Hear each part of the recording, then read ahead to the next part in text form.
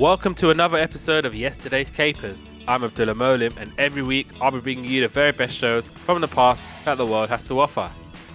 We're celebrating some cracking superhero cartoons as we look back at the Fantastic Four and Thundercats.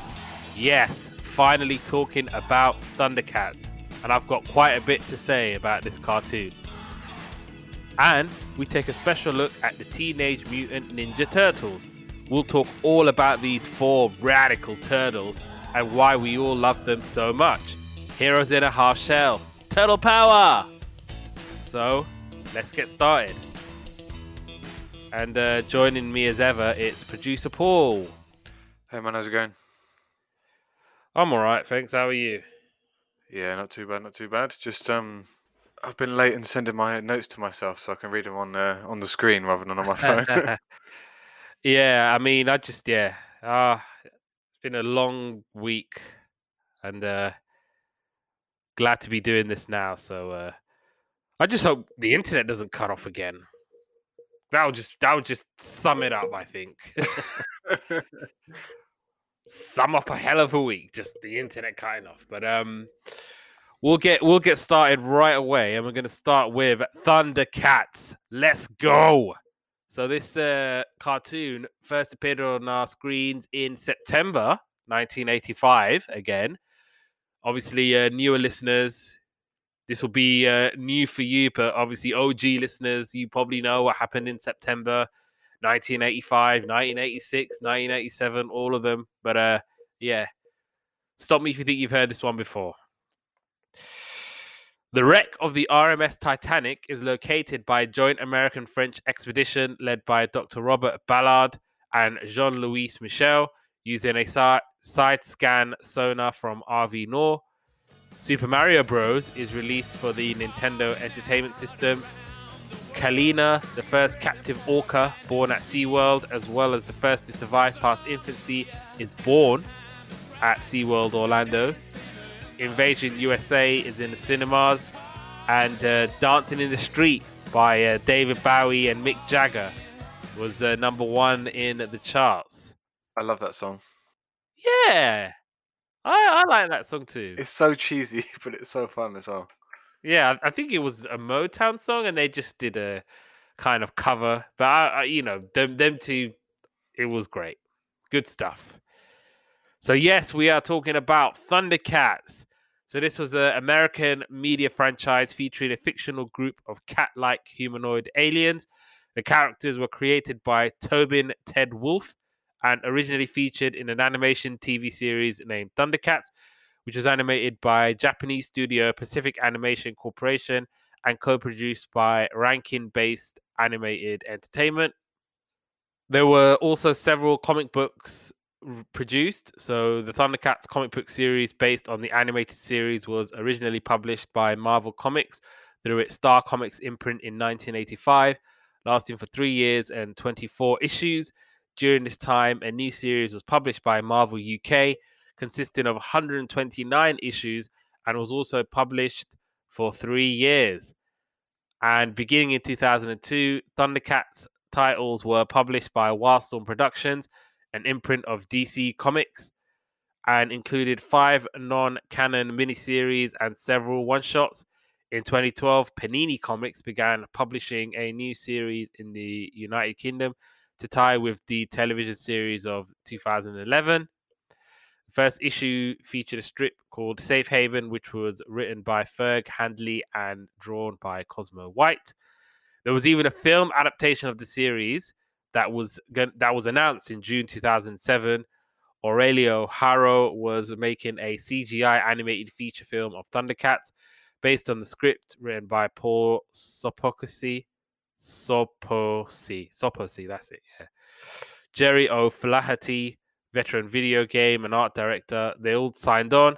The film was planned to be produced by Spring Creek Productions, set for a summer 2010 release, but the movie has since been put on hold. And yeah, so the TV series, so Thundercats follows the adventures of the eponymous team of heroes who are cat-like on a planet called Third Earth. The series plot begins with the dying planet Thundera meeting its end forcing the Thundercats and they're obviously Thunderian nobility of some sort, to flee their homeland. The fleet is attacked by Thunderian enemies, mutants of Plundar, who destroy most of the starships in the Thunder Fleet, but spare the flagship, hoping to capture the legendary Mystic Sword of the Omens that they believe is on board. And the sword holds the Eye of Thundera, the source of the Thundercats' power, which is embedded in the hilt. Through the mutants' damage the flagship, the power of the Eye drives them back.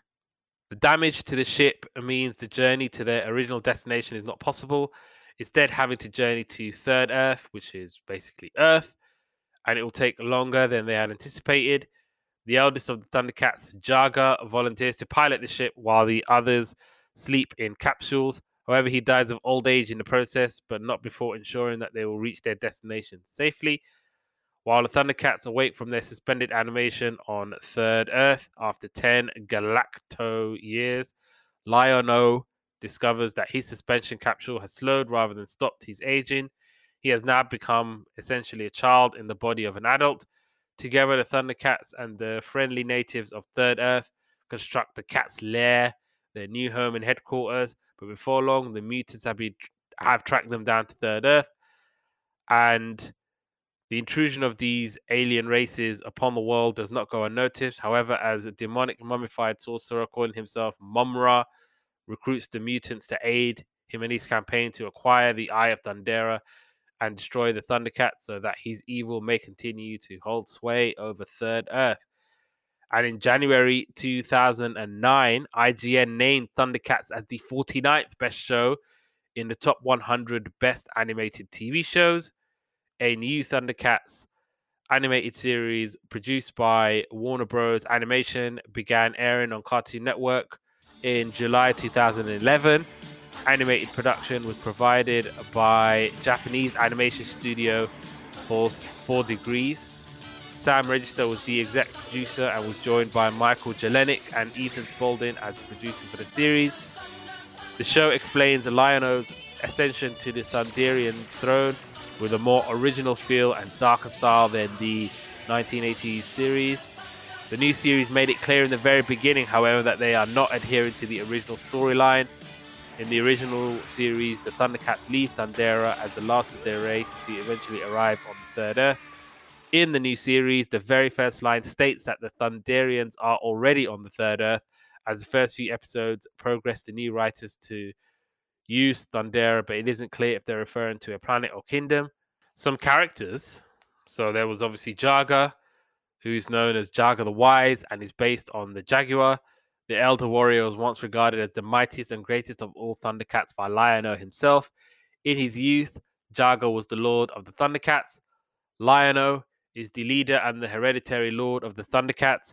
Based on the lion, he wields the legendary Sword of Omens, which is able to fire bolts of energy and allows Lion-O to see across great distances with its power of sight beyond sight. Panthro is the next noble and greatest warrior after Jaga, and based on the Brilliant Panther. Even though a warrior in all forms of Thundercats martial arts fighting, Panthro has a brilliant mind which he uses as the chief mechanic and engineer and pilot for the Thundercats. Tigra is a staunch, level-headed warrior based on the tiger. Tigra is known as the Thundercat architect and scientist. He is the one Lion-O often turns to as second in command and for counsel. Cheetara is a female warrior based on the cheetah. She is the only adult female Thundercat until the later appearance of Pumra. She is as lovely as she is brave and caring, often a voice of reason. She is also the bearer of a budding sixth sense, detecting when something is unsafe or if evil is near.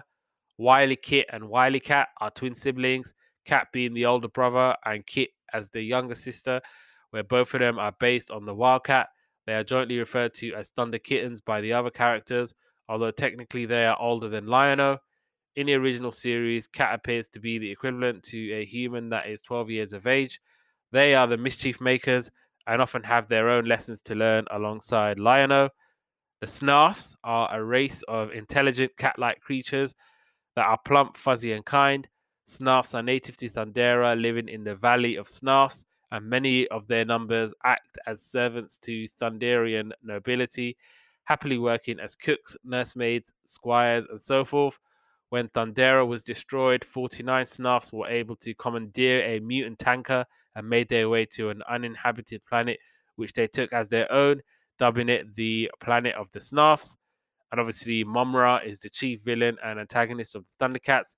The demon priest Mumra is the self-proclaimed ever-living source of evil on Third Earth, having powers of sorcery and apparently unlimited lifespan. So, Thundercats. Oh, So this was, if I remember rightly, this was the first into Brother Ismail's favorite cartoon, right? yes. He Yeah. said, Yeah. So I think I'd got this kind of confused with He-Man a little bit in my head. how? I think because like the whole holding the sword up and the power comes and this and that and the other. Well, one's called Thundercats. They're cats. Yeah, and also I think I'm sure the He-Man insignias are similar. I don't know if they're similar or not, but obviously they are called Thundercats. He-Man is just one dude. Um, yeah, so Thundercats was so basically I was watching this for the first time. Obviously, I knew of it. I knew what they looked like. Um, uh, but basically, I was watching this fresh, and I have to say this was quite a cool show. I mean, Snarf was a little bit irritating, but apart from that, it was a pretty cool show, and I can see why it was very popular. Yeah, I mean, obviously you were saying Ismail South. Shout out to him. He remember was telling me about Thundercats because I think, yeah, I'm the same. I'd heard of it, but I'd never really seen it. And he wasn't the only one. So many people were like, "Oh my god, Thundercats, Thundercats, Thundercats, Thundercats! It's amazing! It's amazing!" I will say it's good, but I don't think it lived up to the hype that people were saying. So it was one of those where they were bigging this up, saying how good Thundercats was. I thought it was good. I didn't think it was amazing, and as much as I liked it, I didn't love it. I mean, the thing is, it was basically the story of Superman, wasn't it? Like, but with a couple more survivors. So someone comes to the planet, they flee the planet, and then they end up on Earth as superheroes. So it's basically Superman's story. I mean, I didn't see why because what was his name? Um, Jagger said like, "Oh, don't worry, I'll save everyone. I'll be the make sure nothing's going to go wrong." And then all he does is wait a long time and then press autopilot and then dies. I was thinking that he didn't do much. I mean, it would have been worse. I mean, if it had just like gone autopilot and gone straight into the sun, it would have been a complete way. Well, I don't know. Yeah, he was just like, yeah, I will sacrifice everybody. It's too dangerous to put it on autopilot. He said that, didn't he? I'm sure he said that it was too dangerous to put it on I think he said autopilot. it's too dangerous to put on autopilot for so long. Maybe to be fair, because obviously we don't know how many years they were on that thing. Like they were on there they were traveling for light years. Obviously that's a measure of distance, not time, but we can assume that if they weren't traveling at the Yeah, speed maybe of he was light, on there for a really long time and then thought, you know what, sod it. For the last leg of the journey, I'll put it on autopilot. I would have just risked it, wouldn't you? Rather than just stay on my own for the rest of my life. Well, I don't know. He was going to die anyway. That was the whole point of him doing all of that because he was going to die. So he was like, you know what, I'm gonna at least try and do something good. I'm gonna drive it half of the way, and then autopilot can see them to the third Earth. I'm pretty sure I've had Thundercats toys when I was younger, even though I didn't know what they were. Maybe my dad was like, "Oh, you'll like these," and I'd play with the toys or something. But I mean, the sword was really cool. I liked the sword. Um, to be honest, there wasn't actually much to not like about the show. It was kind of exciting show, like swords and magic and fighting baddies and stuff. It was very basic, but it was just like I can see why it was popular because there's literally not much to not like. But apart from the length of the episodes, they were quite long. Yeah, I was good. I was just about to say, and yeah, I mean, I can see why it's kind of gained a cult status. I can see why people gravitated towards it. There's a lot of moving parts and a lot of tangibles that you can kind of hold on to and take away from Thundercats. But yeah, I thought it did drag on a little bit as well. I thought it was a tiny bit too long.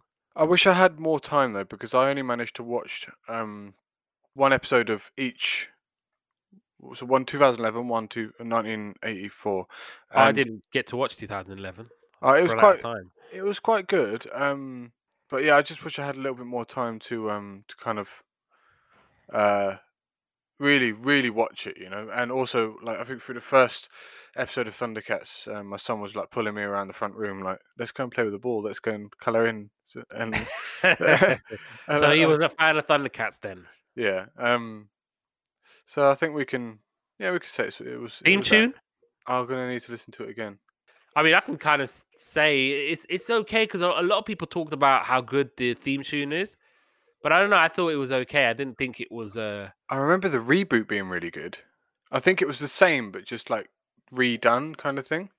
I'd actually listen to that, but I didn't. I wasn't crazy about the theme song. If I'm being honest, it's no Bertha basically. Yeah, I mean it's a bit. I was just listening to it just now. I mean it's got that kind of like, okay, let's go. I mean it sounds a little bit like. Do you remember a show called, as you know, because I think you were like this BBC guy at this point, but a show called Nightmare that had like the best intro to anything ever. Nightmare. Yeah, with a K-N-I. I've never heard of that in my life. So basically, this is we have to do the show. It's basically it's a game show where it uses like CGI, and you had to put on this like helmet. The kids like put on a helmet, and then like the other kids had to guide them around a dungeon, and they had to go through like traps and stuff like that. But anyway, they made a game of it, and the game was amazing. It had the same theme tune. Theme tune's incredible. I'll look forward to you doing that if we ever get around to doing the show. All right, I'll put it on the list. So let's talk about episodes that we watched. Right, so mine's going to be quite short here. So I watched episode 1 and 1. So can I go first with 1 because it's going to be quite short? Lino's watching. So basically, do you know like the bit in Star Wars where he brings Princess Leia to Darth Vader brings Princess I'm not Leia. really a Star Wars fan, so you'll just have to explain it. I mean, I probably know it. I've probably seen the scene, but I couldn't remember it. Okay, so basically, Princess Leia is captured by the baddies, right? The Empire, and Darth Vader says, right, he wants her to tell them where the Empire base is. Sorry, the Rebel base is, and he's like, right, I tell you what, if you don't tell me, I'm going to blow up your home planet. And he's got the Death Star, and it's like super powerful, and it can blow up entire planets. So he shows her, and he blows up her home planet, and it's like, oh my god, that's really bad. Anyway, so going back to Thundercats, Lino's dad, or no, not dad, who's the leader guy? What, Jaga? No, it's not Jargo, the other guy. Lion-O? No, the other guy. Lino's dad, but I think it's Lino's dad, but I don't think it is. The king, Jaga? the king. Jaga? I'm sure it's not him, is it? Anyway, Yes, of course it's him. The guy that dies in the pilot. yeah, Him. I'm sure it wasn't him. His Okay, name yeah. is Jaga. So he comes. He says like, "Get Lino, come here." He needs to see what's happening now, and he takes him to the front of the ship, and he shows him that his home planet's just been destroyed. Like it's just like he's like, "Look at that! Look!" He goes, and I was like, Are you Darth Vader?" Because you're like kind of blowing stuff up in front of people. Anyway, so basically, as I said before, Superman sort of thing. They're running away. Own planet's destroyed. Snarf's the cat, and Snarf is like this little quippy, like always wants appreciation, but everyone kind of ignores him. I don't think anyone actually talks to him apart from Lino the whole show. Anyway, so Drago's explaining about the sword of omens, and the eye of Thundera, and then just after that, these mutants come from Hundar, and they attack the ship, and they kind of best everyone, but then old Lino gets the sword, and it's like, oh look, the sword's working now, and he kind of bashes everybody up, and the ship is damaged, so they have to go to Earth. They kind of like do a sweep, and they're like, oh look at this puny galaxy, basically showing our galaxy. But basically they have to go, but to get there they have to go in suspension capsules because it's like light years away. Jughead decides to that was just talking about he sacrifices himself to put the autopilot on the very last second, and then they all wake up kind of in Earth. Snuff's the first to wake up. He wakes up Lino. Lino's now an adult because the aging process is slowed but not stopped. And literally right behind them, the mutants come, which I was a bit like, come on, give them a break, like, give them a couple of days to settle in. Because when the ship comes down, the sword falls down, and then Lino starts to fight the baddies when they come, and because Snuff's already found the sword. The Eye of Thundera gives sight beyond sight. Mutants retreat. Snuff doesn't get the credit. So basically, Lino's all big and strong, and he smashes up the people. And now he's a self-proclaimed leader of the. I'm not sure if he's self-proclaimed, but it felt a lot like it was self-proclaimed leader of the Thundercat. Well, I think he was anointed, wasn't he? At the beginning, that's why he was showing him. Yeah, I know, but it just kind of like he was a kid when that happened, and then like the next day, he's like, "I'm the leader now," and everyone's a bit like, No, he is. He's not doing anything wrong. I'm not gonna chastise him for that. It's his rightful role. "Yeah." I mean, all right, he can have it, but it didn't feel right. That's all I'm saying. But if he is the next in line, then he's the next in line. He could be 5 years old. He could be 50 years old. Yeah, I guess. If you next in line, you next in line. Fair play. Yeah. By the way, it was called Exodus, and part 2 was the Unholy Alliance. I will sum up what happens in all of the other series because I managed to make notes on all of those. So season 2, it was revealed that the evil wizard Mumra survived. I think there was some big thing that happened and he survives. And Thundercats Ho and its follow-up Mumra Lives set the pattern for the following 3 seasons, each of which began with a 5 mini-part series, again written by Leonard Starr, that established the new characters and concept that will go on to influence the rest of the season. In the case of Mumra Lives, these concepts included the debut of the villainous Lunatics, which became a third faction that existed for the rest of the series, and the new team of Thundercats from Thundercats Ho receiving their headquarters.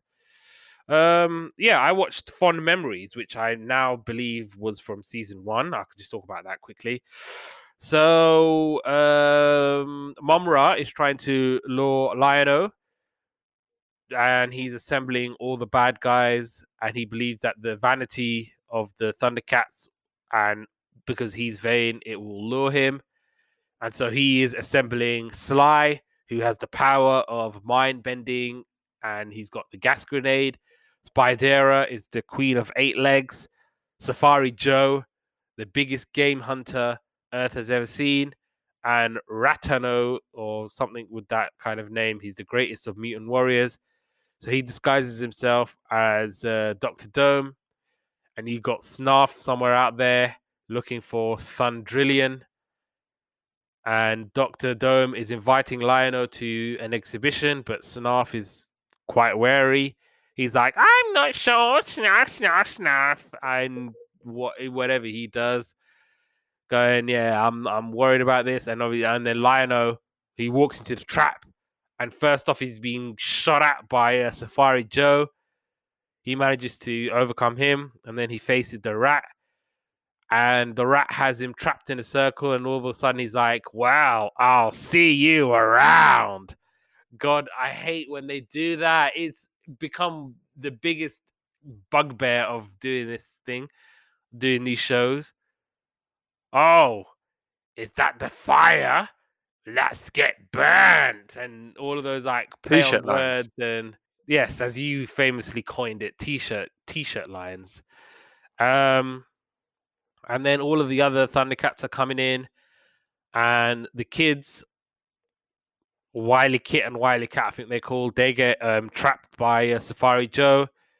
The rest of them are trying to go into the Spider Pick, and Lion-O is battling Dr. Dome, who ends up disguising as Lion-O, and Lion-O wins the battle because he knows how Lion-O thinks, and he manages to get the others out of the pictures.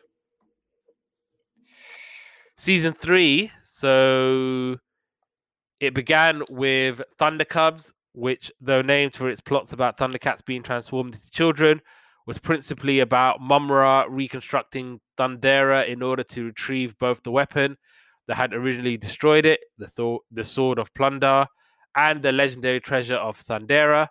In the course of the adventure, the treasure containing the Book of Omens, a tome holding all of the secrets of the Thundercats, and many other mystical items were scattered across the new Thundera, ushering a new concept for the series, a season with an actual story arc.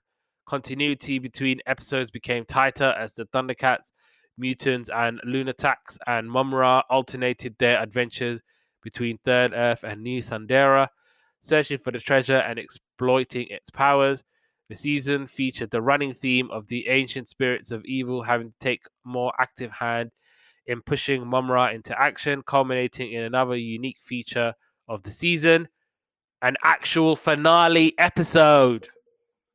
And I watched one episode from season 3, Chain of Loyalty. And so they're basically deciphering the Book of Omens, or they're trying to decipher it, and they're finding it incredibly tough. And so they see a picture of themselves, which is the Chain of Loyalty. And if it breaks the Thundercats. And Jaga appears to Lion-O going, "You must find this Chain of Loyalty." And so they have to go to Thundera to get the chain. Mumra wants to stop them. So he is transforming. And I think he makes it first, and he kidnaps the Snarf person that's on that particular planet.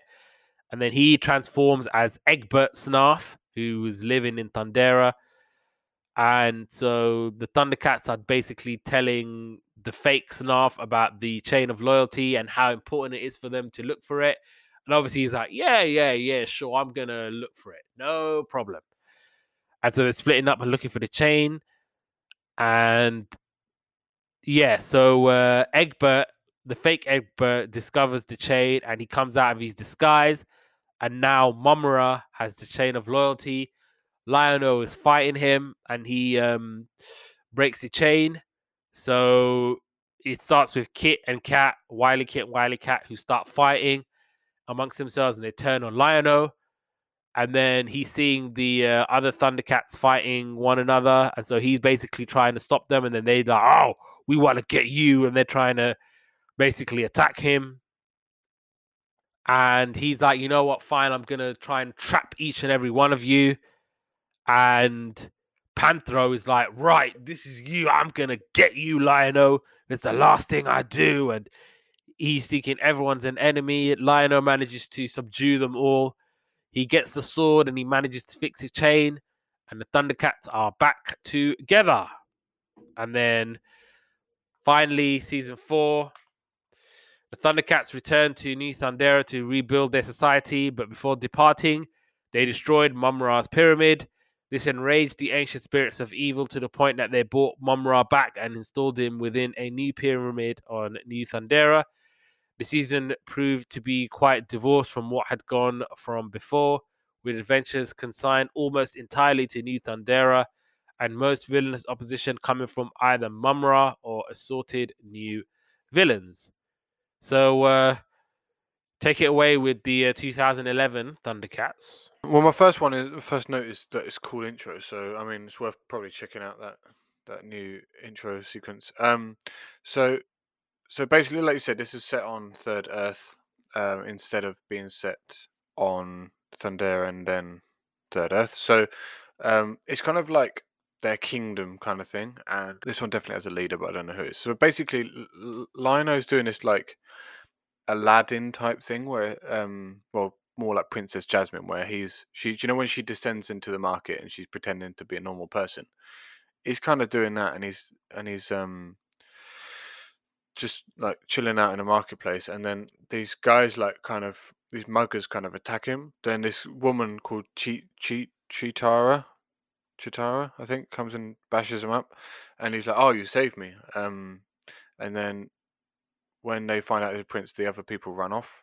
So he goes to the palace, and this is where basically his dad's like, "Come in, I'm going to teach you what's going on with the Sword of Omens." And it's not Jagger this time. Jagger's kind of the advisor. This is like another guy, and then he basically beats up him with the beats up Lionel with the sword of omens and says like, this is what happens when you know how to use it. And he's like, wow, and all the magic's coming out. And he's like, bash, bash, bash, bash.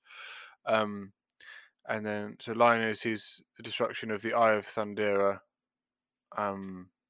So he sees their destruction on with the Eye of Thundera when he holds the sword, but he doesn't say anything to anyone. He has like a vision, and apparently not everyone that wields the sword has the sight upon sight. No, what's it called? Sight beyond sight. Sorry. And the next day, people come to attack the city, but it's not really an attacker. It's someone that's been on a kind of voyage, and then someone called Panther has died on the way on this mission, but he's got loads of kind of gems with him, like massive, huge, like kind of like ore of gems.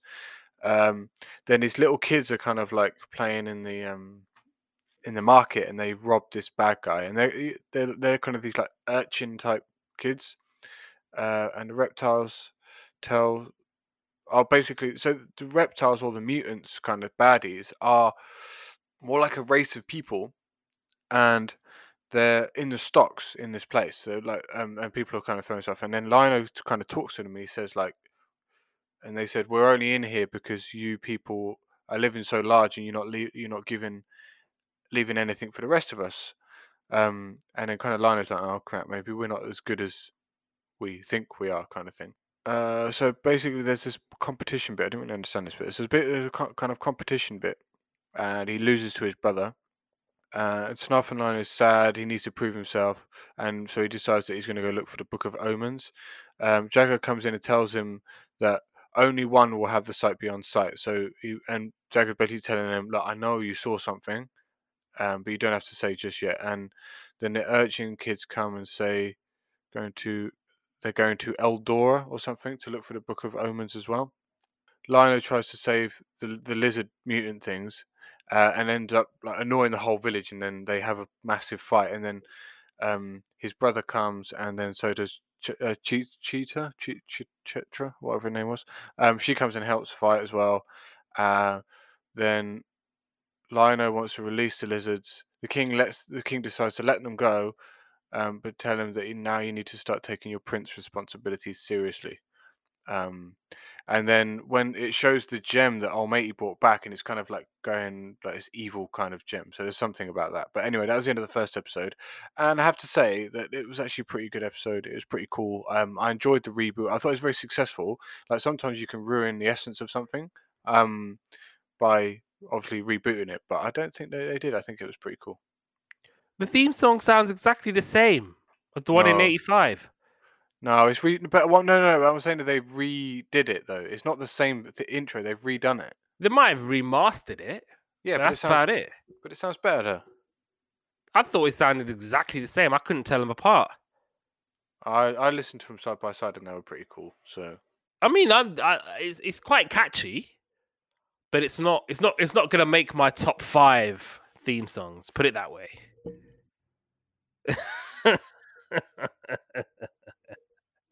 Nothing's beating Bertha, I tell you that. Yeah, last words about Thundercats. I'm glad I watched it. I thought it was pretty cool. Very much like Superman. I'm not sure I could shake that kind of idea in my head. Not sure what came first. I'm guessing Superman. But yeah, it was pretty cool. It's a pretty decent show. I can see why it had the cult status with the insignia and the sword and things like that. The sword very exciting, but yeah, I can see why. Yeah, me too. It was a pretty decent cartoon in the end, and yeah, good job, guys. Good job. Now we're going on to the Fantastic Four. So this first the cartoon came on our TV screens in September 1994, and some of the things happening in the world. Russia and the People's Republic of China agree to de-target their nuclear weapons against each other.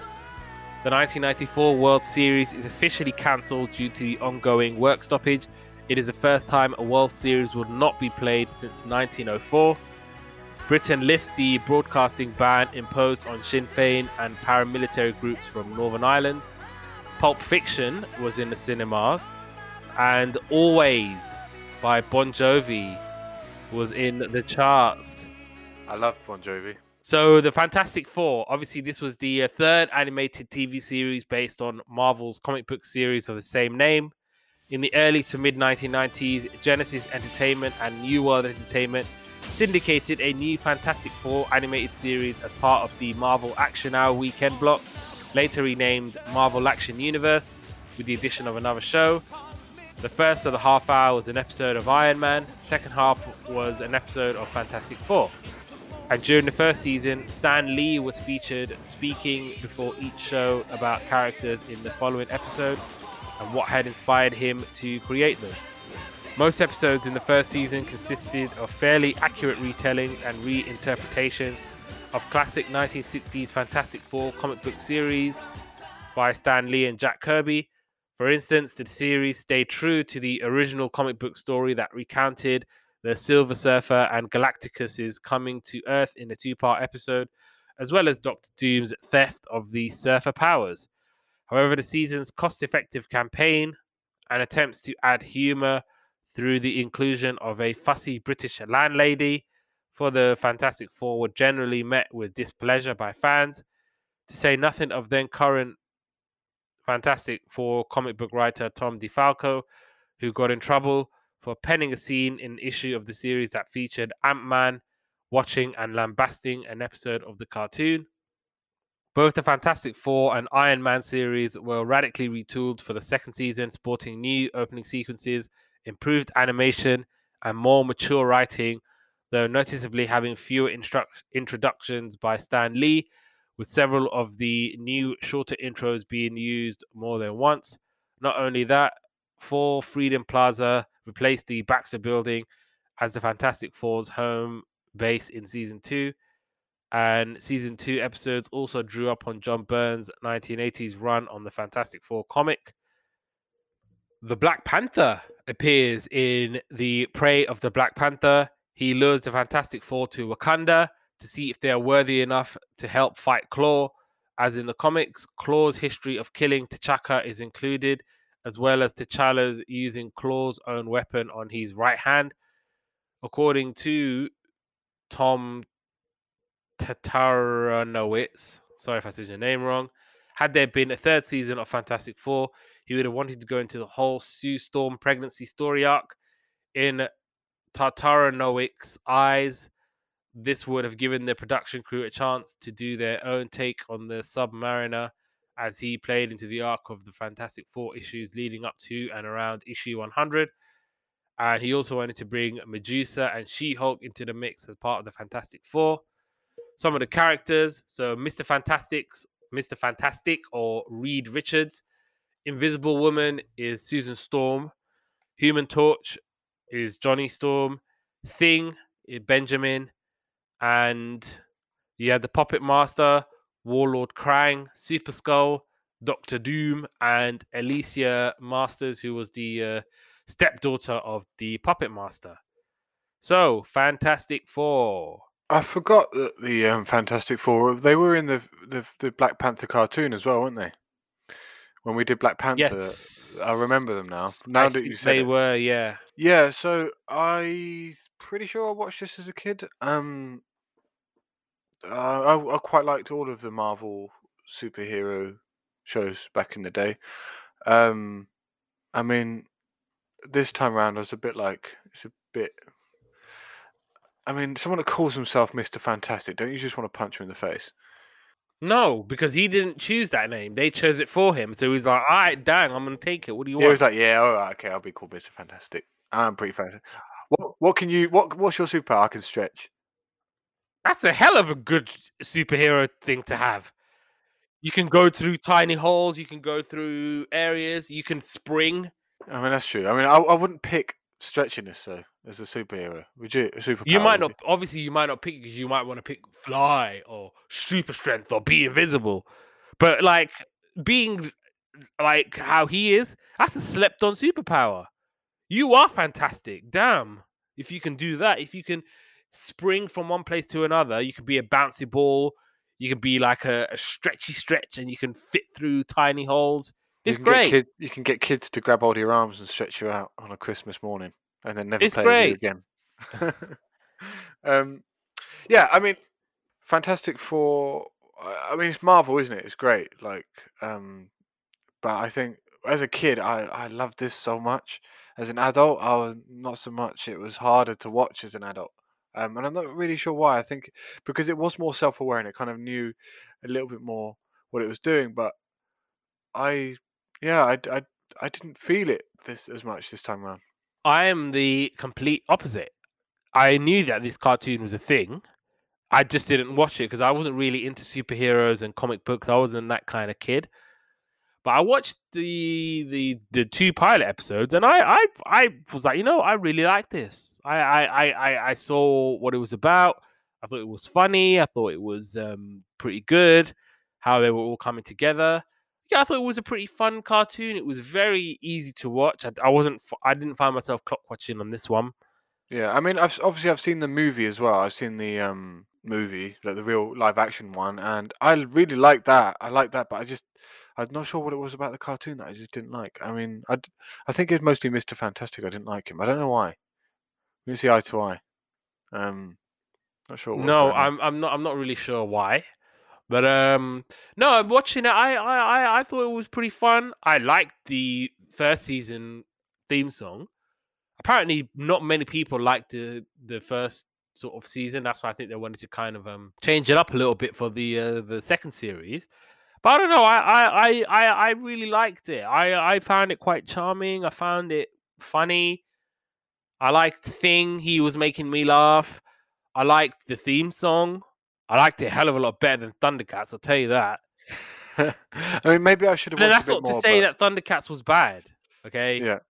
I mean, yeah. Look, it had a lot of things that were really good on it. I don't know why I just didn't. I didn't quite click with it this time around. I mean, it was really good. It was. Um, All right. Let's talk about episodes then. Right, again, so maybe I should have watched a bit more, but I only watched the first two pilot episodes. So there Yeah, was the like origin part of the one and two. Fantastic Four Part One. Yeah, I watched those two. Right. So and unfortunately, in my notes, I've watched it, but I didn't manage to finish my notes off on the second episode. So starts off, and they're in this kind of chat show, and it's like I think they're raising money for a book. It's a telethon. Yeah. So like they're trying to. They've got a book to sell, and they're kind of on a chat show selling it, and they've got to They're tell on a the story. Dick Clark Scholarship Telethon. Yeah, I mean, I was a bit like, I like that. I like that. They're all sitting okay, there. It's the gra- Fantastic Four. I like that. That was great. granted, it was a different. It was the thing is, it's a couple of things. So first of all, it was different. It's a different style of TV show because it's like we are the Fantastic Four, and second of all, it's different because people know who the superheroes are, right? Normally, superheroes trying to hide. So this was kind of a new thing. Anyway, so they tell a story about how they were on a. They decide that he's going to go to space. Mr. Fantastic's like, I've seen this thing moving quicker than the speed of light. I'm going to go and check it. First of all, if it's moving quicker than the speed of light, you won't be able to see it, right? That's just a fact.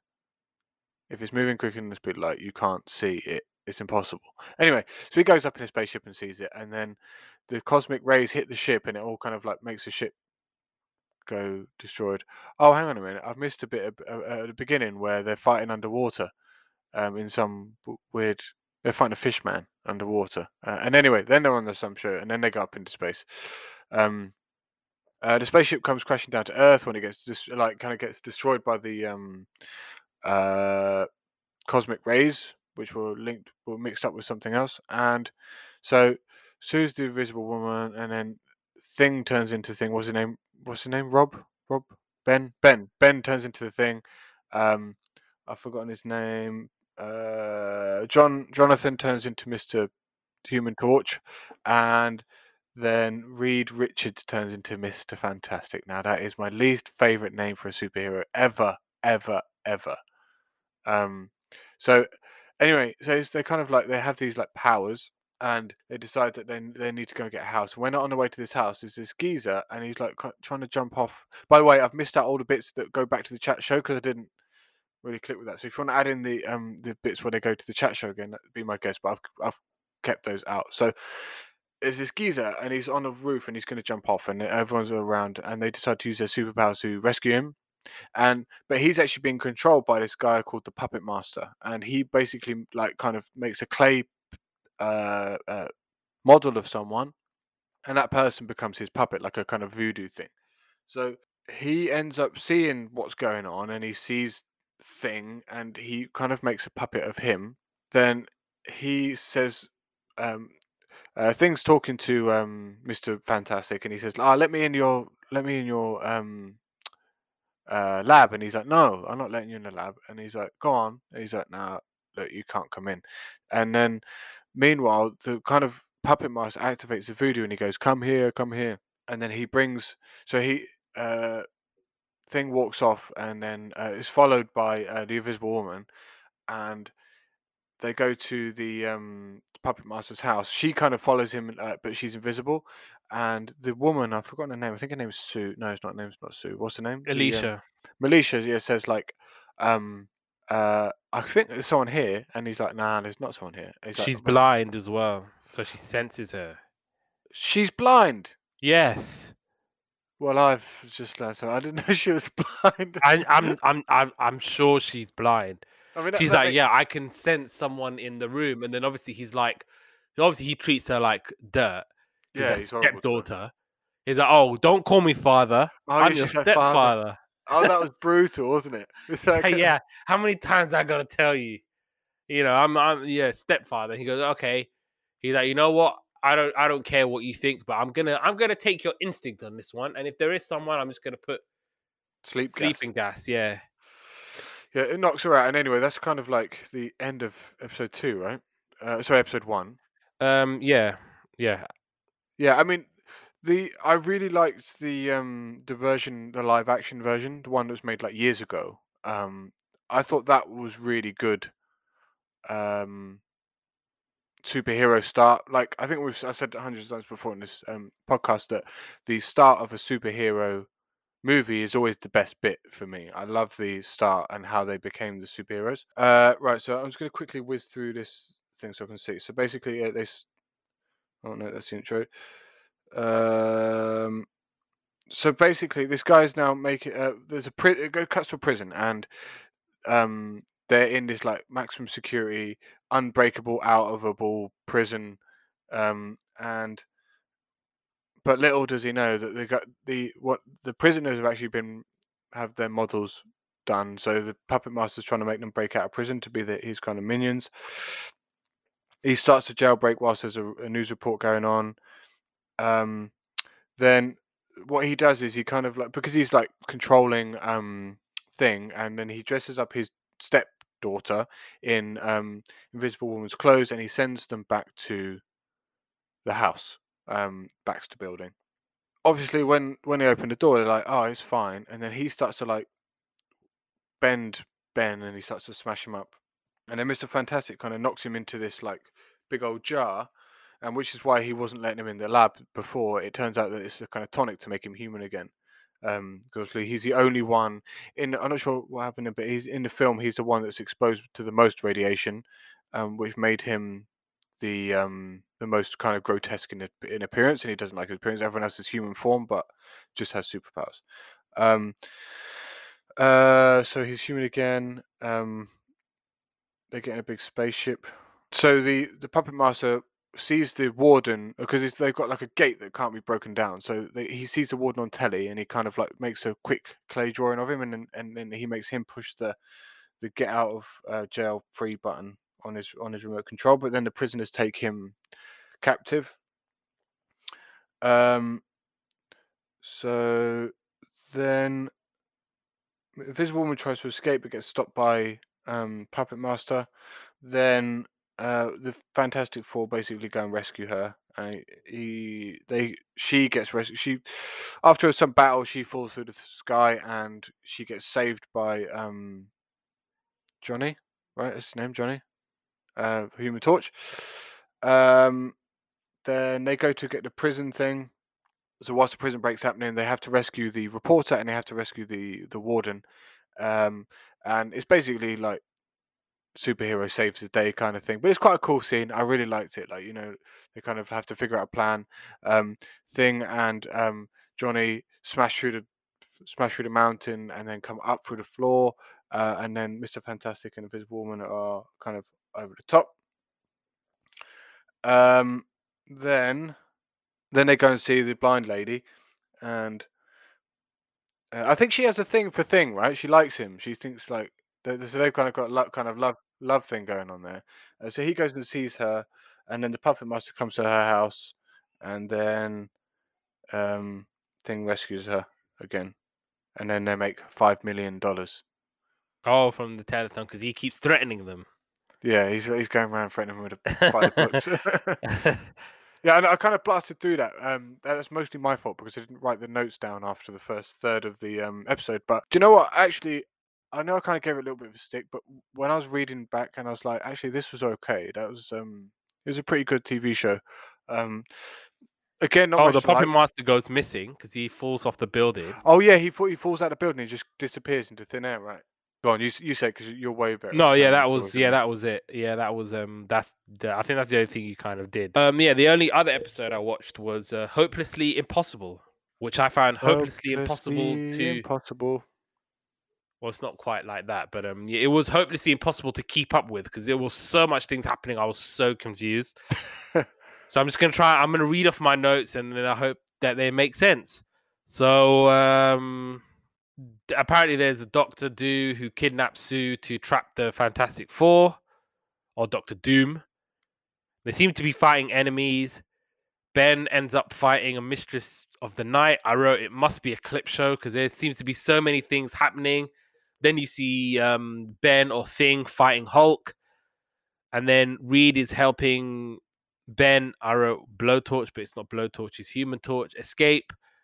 And yeah, Human Torch ends up meeting a girl called no, he meets Pop Up, and then he meets a girl called Crystal, and she finds out that he's one of the like Fantastic Four, or like he's got superpowers. So they take a liking to each other, and she's like, you know what, come and meet my family. And then Johnny's like, whoa, these are like all my enemies. And then they're like, right, y'all can't date or whatever. And then Crystal and Johnny want to be together, but both sides are against it. Johnny ends up saving Crystal from the baddies, but someone is watching them, and they have to run.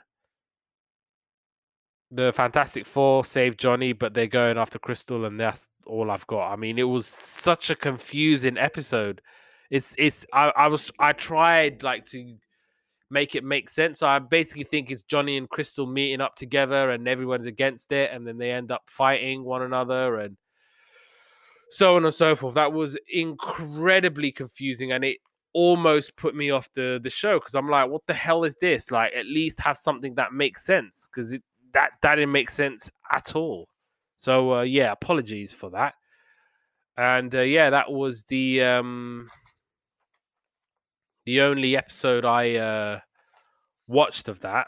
Other than that, but I mean, look, apart from that incredibly confusing rundown of that episode, I did like Fantastic Four. I did like it. I thought it was pretty decent. I enjoyed it very much, at least the first two episodes that I watched. So there's that. Yeah, I mean, it was a pretty decent show. Obviously, it's well animated and it's Marvel, Stan Lee. It's got so much behind it that's like, it's just it's incredible.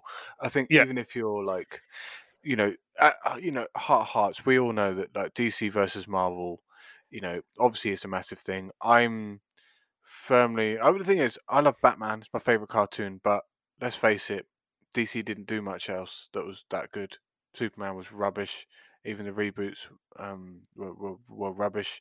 So um, Marvel's got all the cool superheroes, and just coming with that brand, Marvel, Fantastic Four, great movie anyway, great TV show. Yeah.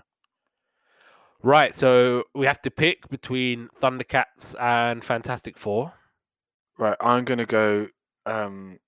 Definitely gonna pick Thundercats as my winner. Because even though I didn't watch it, I knew of it, and the toys and the sword, like swords are like basically if you've got a sword in it, that's my TV show. So I like the sword. and I thought it was really cool. I liked both of the first one and the reboot in 2011. So there was really not many points taken off for the show. Maybe a tad in the length, but apart from that, it was great. I was going to say Fantastic Four until that Hopelessly Impossible episode, because it just completely threw me off on a loop. So for that reason, I'm going to say Fantastic Four, because you know what? It had a structure, it had a plan. They kind of knew what they were doing. They kind of had an idea of what they wanted to show us or portray. So, you know what? If you do the basic stuff right, then hopefully everything else will take care of itself. And that's why I think Thundercats did very, very well. And yeah, I'm going to say Thundercats as well. Ooh, same one. Yes. So there you go.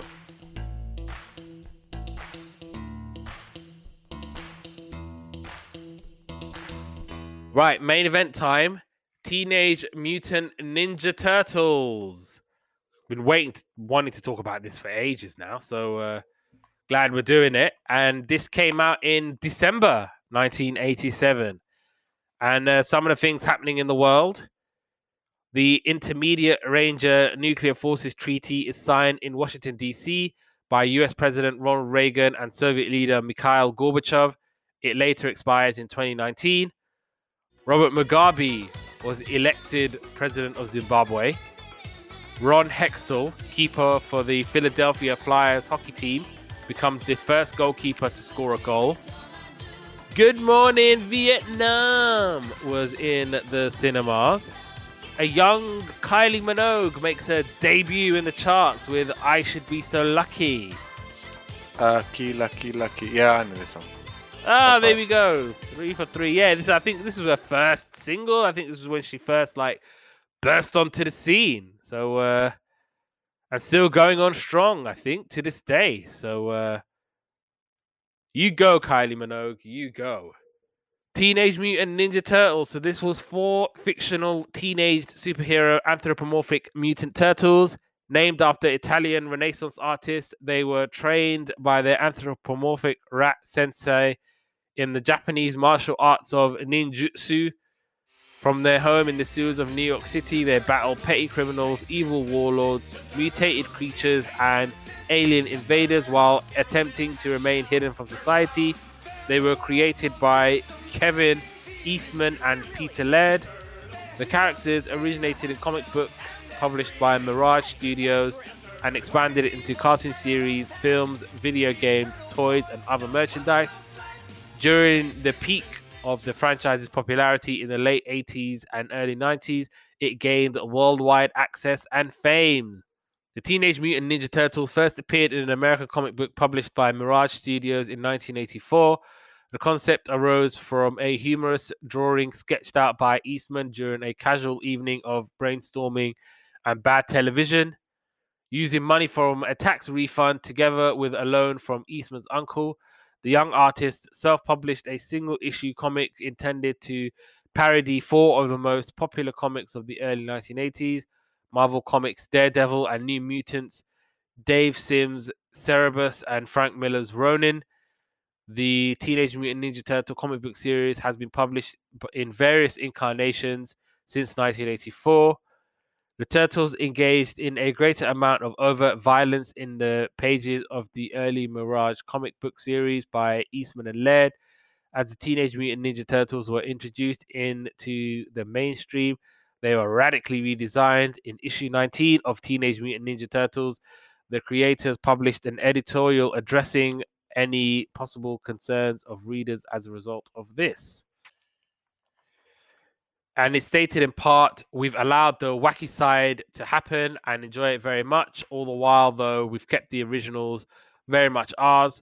40 pages of what we enjoy and want to see in our books, whether it comes from our own hands or from those of the talented people we work with. And in the films, Turtles Forever, the original Mirage Turtles referred to their counterparts in the 1987 cartoon series and the 2003 cartoon series as sellouts. In reference to their colorful accessories, the originals were conveyed in black and white.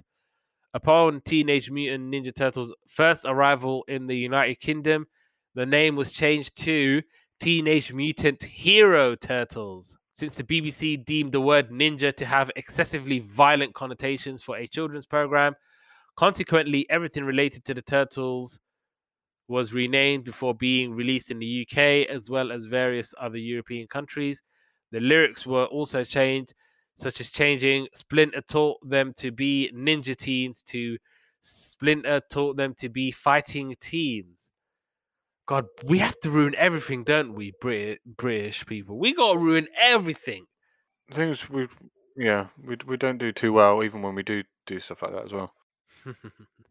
The policies also had other effects, such as editing out the use of Michelangelo's nunchaku, which were at the time banned by James Furman, who was chairman of the BBFC, and generally toning down the usage of all Turtles' weapons. The showrunners elected to remove Michelangelo's nunchaku entirely during season 4, replacing them with a grappling hook called the Turtle Line that served as Mikey's signature weapon for the rest of the show's run. Yeah, so the TV series is set in New York City and it follows the adventures of the Teenage Mutant Ninja Turtles and their allies as they battle the Shredder, Krang, and numerous other villains and criminals. The property was changed considerably from a darker toned comic to make it more suitable for children and family. The show helped launch the characters into mainstream popularity and became one of the most popular animated series in TV history. Action figures, breakfast cereals, plush toys, and other merch featuring the characters appeared on the market during the late 80s and early 90s and became top sellers worldwide. IGN named TMNT, or Teenage Mutant Ninja Turtles, as the 55th best show in the top 100 best animated TV show, while the story diverged heavily from the original conception of the Teenage Mutant Ninja Turtles with the universe of the original Mirage comics. The 1987 TV series is largely the most notable and popular incarnation and drove the franchise to the phenomenal status it would achieve in popular culture. Co-creator Peter Laird has publicly shared his distaste with the show on numerous occasions, but has also acknowledged that it was extremely successful with and beloved by its audience, and while he would have preferred a different approach to the material, it might not have been as popular as what was produced. Retroactively, the crossover films Turtles Forever established a common multiverse continuity between all Teenage Mutant Ninja Turtles variations that existed at the time of the 25th anniversary of the original Mirage comic books, primarily focusing on this series and those of the 2003 animated series. Therefore, while not part of the original canon of the Mirage Turtles, the series can be considered part of the wider official Turtles canon. At the time, the series was criticized by various groups for its violent content and commercialism. The extensive line of toys and other licensed products attracted criticism. The Australian Council for Children's Films and TV accused the show of being a 30-minute toy commercial. Now, can you tell the Turtles apart? What, in terms of their colours? Yeah. Go on then. Michelangelo's the orange one. Donatello's the purple one. Raphael's the red one, and Leonardo's the blue one. Ah, there you go. You have definitely improved on characters. I will say that. I mean, let's be honest. I mean, the thing is, I liked the Turtles as a kid. So Raphael was definitely my favorite with the daggers. Then it was like Leonardo with the swords. Donatello, I don't even know why he had a stick. Yeah, and then Yeah, so a quick rundown of the characters before I let you go on. Leonardo, yes, the blue masked turtle who wields two katana. katanas. He is the leader and commander of the Turtles and is closest to Splinter. He is the most serious, level-headed member of the team who values his leadership. Donatello, the purple masked turtle who wields a bow staff. He is the scientist and intellectual of the team who is constantly tinkering with various inventions. Raphael, the red masked turtle who wields a tusai. Although Raphael is depicted as angry, impulsive, and violent in most other Teenage Mutant Ninja Turtles media, he's the comedian of the team who often comes out with sarcastic and witty remarks in the 1987 series. Michelangelo is the orange, sometimes yellow masked turtle who wields a pair of nunchakus, which is later changed to a grappling hook. He is the goofy, fun loving party animal of the team who often speaks in surfer slang and is a source of many of the show's catchphrases such as Kawabunga, Hamato Yoshi, or Master Splinter, is a strict and wizened sensei who used to teach Oroku Saki until the latter set him up for an offense towards his master, which he did not commit, and was exiled from the Foot Clan. Since then, he has lived in the sewers of Manhattan as a homeless man with the rats and his 4 pet turtles as his only friends. So, Teenage Mutant Ninja Turtles. Right, so first of all, just quickly before I say it, plot hole is that I don't believe that ninjas had katanas. I think that was the samurai, right? I'm pretty sure the samurai had the samurai swords, which were the katanas, and ninjas didn't fight with them. Anyway, also, I've actually just debunked another myth. So I thought that they were tortoises the whole time, and I was a bit like, actually tortoises. And anyway, so I've actually looked up. Apparently, tortoises are turtles. They're just like a kind of different species of Why would they turtle. not be turtles? Because they've got feet, not fins. I saw a video online, right? It's not very funny, but of someone putting it was like setting a tortoise free, and they put it in the water, and it just can't swim. It was just sunk to the bottom. Anyway, That's not funny at all. no, that's what I said. It's not funny. Won't they die? Yeah, if you don't get them out, obviously. But it's just like putting me or you in water for that long with a big like weight on your back. The turtles though, I have to say that this is one of the shows that was like super cool as a kid. That I loved this. I loved this show as a kid. Don't know if you watched it. Yeah, I did. I did watch it. I remember it used to come on really early in the morning, like really early. It'd be like literally the first thing that comes on, like at 6 or 7 o'clock on CBBC. I think on the CBBC breakfast show before school. I just remember watching this very, very, very first thing. Because I think Channel 4 used to show cartoons really early in the morning, and I think Biker Mice on Mars would come on. If I would wake up, I'd be like, oh my god, just hurry up and finish, and then it'd be Teenage Mutant Ninja Turtles. Yeah, I remember having like the lunch boxes, toys, and everything of this show. It was one of those things that was like kind of like a craze, if you like. I think everyone had toys, lunch boxes. I'm not sure what else there was. I know you mentioned a few before, but I mean what we actually were allowed at school. Um, but yeah, I mean it was a great show when I was a kid, and I have to say, like most of it's pretty damn good now as well. I didn't realize it went on for so long. Like there was like I watched like the last episode of series 10 or something like that, which had a different theme tune, which I was a bit sad about because um, everyone says when you talk about turtles, they'll start singing you the theme tune, right? Teenage Mutant Ninja. Yeah, and you know everyone loves that theme tune, but the latest one didn't have it. I was a bit disappointed. Yeah, I was waiting for the heroes in a half shell. Turtle power. Turtle power. Yeah, and they didn't say anything. I was like, hang on a minute. Yeah, I was waiting for that. What's up with that? But hmm. Okay, look. I mean, again, this is a cartoon that had massive cult status.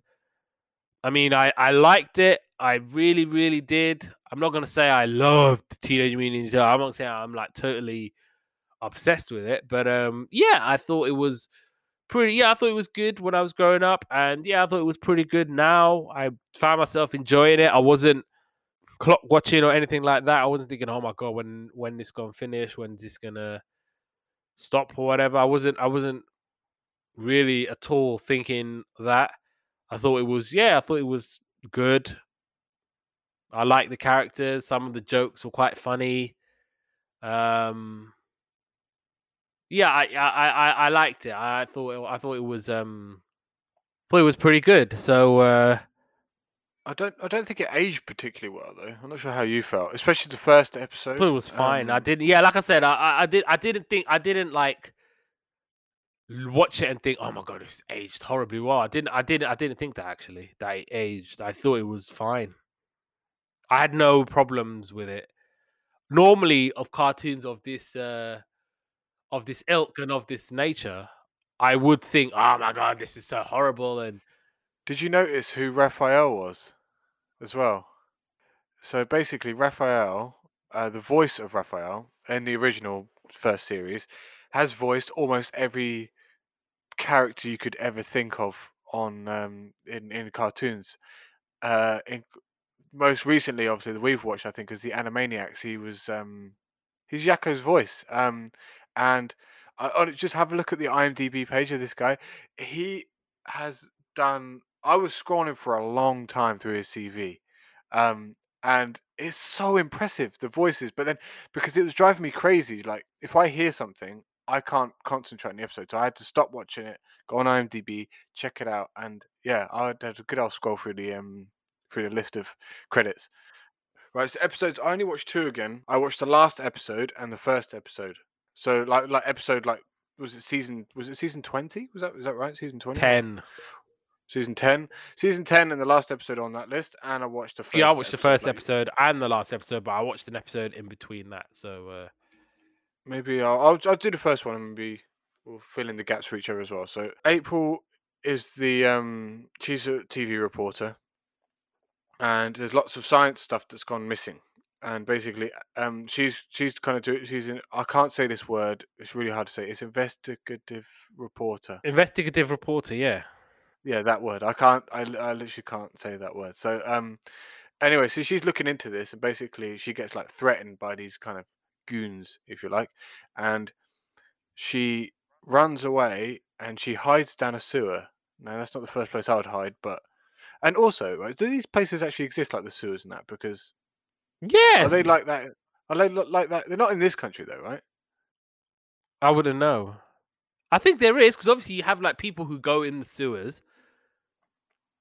Clean out the fatbergs. I don't know, but I think it might not be such a thing as it is in America, where it's like a whole underground system. But I do think there is some kind of like But isn't that concept quite of cool? Like having a whole underground like little no, thing. because it would Oh. smell. Yeah. If it wasn't, Yeah, I know it's not, but if it didn't smell, it'd be quite cool, wouldn't yeah. But then of course that's you say that about lots of things. it? Anyway, so she hides in the thing, and then she sort of meets the turtles in there, and then they kind of like tell her the turtle And she genesis story. faints when she sees them. She's like, "What the hell's going on?" And then she comes in and then sees a rat trying to offer her food and drink, and she faints again. She faints again. She's like, "Hey, can you stop fainting?"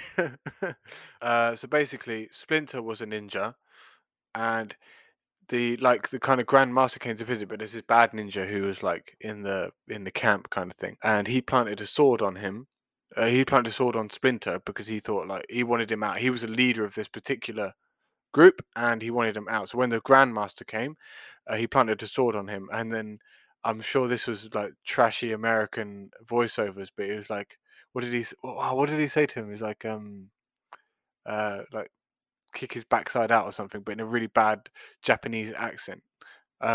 Oh, when he did the trick, is it when they're in back in Japan or whatever, and he puts the hook in? Because obviously they all have to bow down, and then he has the hook, so he obviously can't because he's stuck. I thought that was quite funny actually. Yeah, but then they did the accent when the Grandmaster kicked him out of the place. Oh yeah, so yeah, he's dishonored. But that was great where he's like hooked on like that, so he's like I can't move, and then And then he had the sword behind him as well. yeah, and then obviously he realizes what it is, so he's just like, and he's like, "Whoa, what are you doing?" Yeah. So basically, he gets kicked out, and he has to live in a sewer. Then someone drops these turtles down the sewer, and then he finds them, and he kind of looks after them, and they're his friends. And then he finds them playing one day in this like radioactive spill thing, and it turns them. So this is a little bit of a plot hole as well. So it turns them into the last animal they're in contact with. So the turtles were last in contact with a human, so they turned into a human, and Splinter turns into a rat because he was holding turtles. Bit weird, No, but he but yeah, lives there's a with plot hole rats, there. doesn't he? Yeah, I know, but he was holding the turtles. But because I think he was more associated with rats, I don't think the holding the animal is too important. It's just what you were with. Or your Okay, nature kind of thing. And I think with him, it's more rat than turtle. turtles. So April thinks that the turtles stole the science stuff, and they convince her that not, and to stay until they find out what's going on, as long as she doesn't shop them in. So they go out into the street and they find a clue to an. Oh, when they get onto the street, this old lady like pulls a gun on them straight away because she thinks that they're monsters. Yeah, I wasn't expecting that. I was expecting her to like run off or something, but she literally just pulls like a Tommy gun out of her bag. And April goes and gets some clothes, so they kind of wear this like overcoat and hat. It turns out the Ninja Pizza clue that they found in the thing was like a franchise, and there's like basically it's a mafia place. So like there's Ninja this, Ninja that, Ninja, what's it called? Ninja Pizzeria, Ninja, Laundrette, Ninja Bank, Ninja whatever it is. Anyway, basically Ninja's the Shredder guy is the bad ninja from before, and he's in this huge hideout, which is like really high tech hideout in under the floor. And then they go into the cream. He's watching them, sorry, on like CCTV and stuff. So they go in and they order whipped cream pizza, which was weird. And April finds out who the baddies are. She kind of goes off, finds out who the baddies are because they're like, "Oh yeah, let's go into this place and steal little science stuff." And she gets captured. Turtles go outside and they find her press card and a purse and stuff like that. And they find her. I like when they say, "Oh, is it a threatening note?" And it's like, "No, it's the It's check." the bill. Yeah. They go out. They fight the goons, but the goons are robots. They go into the building and end up finding this thing called the Technodome, which is where the baddies' lair is, like Shredder's lair. And then to get rid of them, they flood the place, and then they have to run away, and they go onto the roof and climb on another building. So they take the uniforms to Splinter, and he said it's the Rolu Saki, and then they eat pizza, and that's the end of the episode. I'll just do a quick summary of all of the seasons, then I'll talk about my season 3, and then we'll talk about the finale. So so the origins of the TV series kind of deviate significantly from the original comics. And in this version, Splinter was formerly human, an honorable ninja master named Hamato Yoshi, who studied art history as a hobby.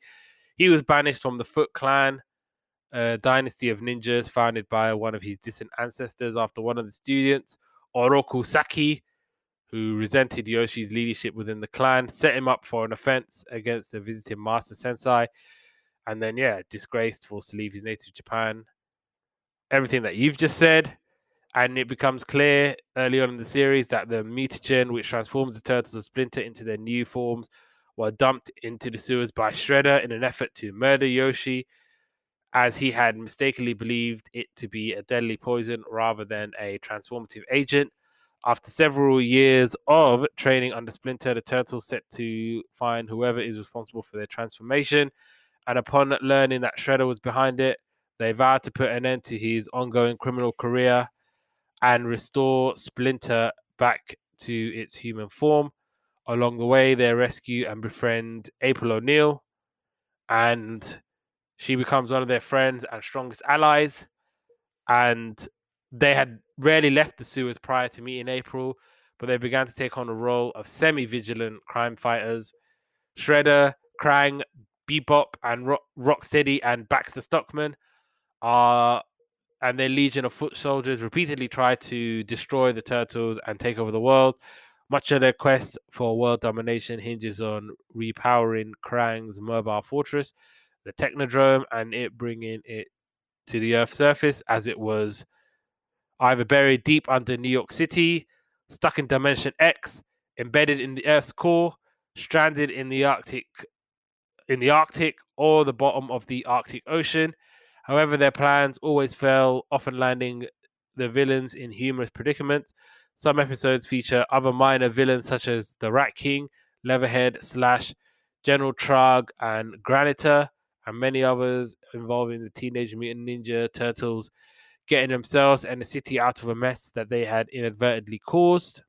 I watched an episode from season 3, I think it was, Turtles on Trial. So Raphael, Donatello, and Leonardo are watching wrestling. Michelangelo comes on and he wants to watch a show called On Trial. Little do they know that this show and their host, what was his name? Something Kellerman. Clayton Kellerman, the host of On Trial. He's talking about the Teenage Mutant Ninja Turtles and he wants them to be hunted down because they're mutant ninjas and they're causing trouble all over the town. So April gets them human face masks, and Krang is basically shouting at Dreg, and he wants them to destroy the turtles, and he wants to destroy the turtles. So they end up getting out of their masks because they hear a robbery opposite the pizza place. And then while they're stopping the bad guys, they meet a mob of people who are like, get out of town, you idiots, get out of town. And so they're like to April, you know what, you should get us booked on the show on trial. And Krang was like, this would be my perfect opportunity to trap them, and I want them to suffer. And they're feeling quite nervous about everything, so they want to do the interview via satellite. And so the sensei is telling Leonardo about the museum break-in, and so they go into the museum and they defeat the bad guys. But the TV show films the turtles just walking around a smashed up museum, and Krang wants them, and then basically I think Saki traps him. They trap the turtles, and he's like, you know what, I've got you bang to rights. But then Krang is like, you know what, you have to let them go right now because they're mine. You're not allowed to touch them. Let them go. And so they're getting ready for their TV interview. Michelangelo is really nervous about it. And the turtles, they get really nervous and they're like completely messing up the interview. Krang comes in to attack the studio. There's a massive fight scene and they end up saving Kellerman. But you know, he's I'm gonna still say all this bad stuff about you because hey, it's show business, kid. It's show business. And because of that, their name is in the mud because I think April was supposed to record, but it didn't quite work out. Before we go on to the finale, seasons 8 and 10, the show went through dramatic changes. The show's humor was toned down significantly. The animation became darker. The color of the sky in each episode was changed to a continuous, ominous dark red sky. The theme song was changed. The introduction sequence added in clips from the first live action film, and the show took on a darker, more action oriented atmosphere. The Turtles' demeanor evolved into a more serious and determined one in their prior seasons, and they devoted most of their time to tracking down the villains. So, you want to take it away with the finale? Yeah, so finale. So obviously the first thing you notice is the theme tune with like the live action turtles and stuff coming in there. So the aliens keep coming and smashing them up and then they disappear. And it turns out that like this is kind of like a sport by aliens and they hopefully this is the right one, right? They come in, they smash them up, and then they go away again. And it turns out that Michelangelo has a transmitter on him, and that's how they keep kind of like teleporting directly on them. Another alien comes, and the baddie has an idea, and I was like, put Splinter isn't human here, but Splinter's not even in it at this point, right? So Lord Dreg only wants to kill the turtles. He doesn't care about this Earth invasion. So basically, there's two. I've missed so many notes here. So why have I? I think it starts with basically all these random aliens trying to attack the turtles, and then whoever manages to do it gets rewarded. Yeah, if they can last 90 seconds or more, right? And it turns out that basically Lord Dreg wants to destroy the turtles at all costs. So basically, they're planning for an Earth invasion, but he decides that he cares more about smashing up the turtles than he does getting that. So he makes this exoskeleton. And he absorbs all the power of the winners of this kind of challenge, and he absorbs them into himself. So he's like really really powerful. So they lose out there. So then he decides that he's going to go off and fight the turtles, and he makes himself big, and the turtles have to run away. They hide in the sewer, but the baddie like smashes his hands down into the sewer, like grabs hold of them. So right at the beginning, Splinter's trying to teach him this trick where they grab hold of they grab onto someone's back, kind of thing. That's important later. So that's their move that they have to learn. So um, Splinter says to them, if a hermit crab wants to impress his enemy, it changes its shell to a bigger one. So they need to go to to get an exoskeleton, and they need to go in some portal. Dreg decides that he's going to go and kidnap April as like kind of bait. Um, Donatello and Michelangelo go to the other dimension to get the exoskeleton, whilst Raphael and Leonardo go to get April, but it's a trap, but they can't go even though maybe it's a trap. But they manage to escape with her. Michelangelo don't get the android body. They have a fight in a junkyard, and then they get a claw. The claw grabs hold of the baddie, and then they use a claw. So they grab the claw and they push him into the other dimension with this claw attached to him. So because when was it Raphael and Donatello? No, Michelangelo. So Raphael and Leonardo, when they come back through the portal, having not got the exoskeleton, sorry, the android body that they were looking for, to defeat the baddie, the portal becomes unstable and will go really small, really quickly, and then explode. So, or something they brought back with them. So they grab hold of the baddie, they push him through the thing, and then it goes small and explodes, and the baddie dies. So when they get back and they have their kind of debrief with Splinter, he says to them, "You have no sensei anymore." Because they call him sensei, it's like they have no sensei anymore because the sensei is like a guide, and you don't need any guide, and there's no one above you anymore, and you're the best there is, kind of thing. So he's basically saying that I don't want to train you anymore. You can leave.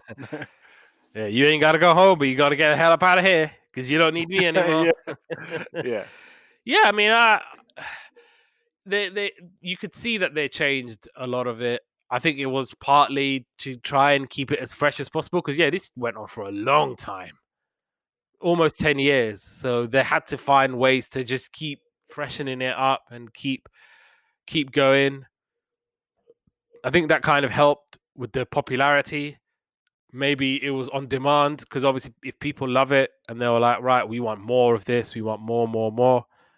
So you can see why it lasted for so long. And yeah, I mean, I any last words about this show? No, I mean, obviously the Turtles is the Turtles, isn't it? It'll always be very, very, very iconic. I think, like, even for kids coming up now, they see the Turtles. It's super cool. It's got turtles with ninjas, like Ninja Turtles. Like, what's cooler than a Ninja Turtle? In reality, is it as fun to watch as an adult? Probably not. But it'll always have that special place in my heart because it's the Turtles, and I think it's as simple as that. Yeah, and yeah, I'm glad that I wasn't particularly bored or I didn't think it was great. Like I liked it as a kid. I still like it now. I didn't have any problems with any of it. I didn't think it aged badly. I thought it was just fine as it was. So I had no complaints about that. I just said it's incredibly iconic. Went on for forever and ever, so it kind of spanned throughout the 80s and the 90s. So it naturally would gain cult status. And yeah, as a kid, it's probably the coolest thing in the world. Seeing 4 of these turtle guys who are just doing all these cool karate moves. Like you said, yeah, is it going to be cool me being 30-year-old, 32-year-old? Nah. But yeah, as a child, I thought it was good, and I thought it held up reasonably well too. So that's all I have to say. And yeah, I'll bring it to an end. Yesterday's Capers is available wherever you get your podcast from. Go onto your podcast platform and download it from there. Give us a like, give us a share, subscribe, comment, do all of those things. Keep on listening. And you can find us on the socials. You can find us on Instagram at Yesterday's Capers 1. On Twitter, it's Yesterday Capers. Facebook is facebook.com/Yesterday's Capers. YouTube is youtube.com/Yesterday's Capers. And providing it's not bugging out, you should be able to access Yesterday's Capers on there. You can follow me on Instagram at Abdullah_Molim. On Twitter, it's Abdullah Molim, all one word. Give me a follow, give me a shout, and join us next time for another episode of Yesterday's Capers.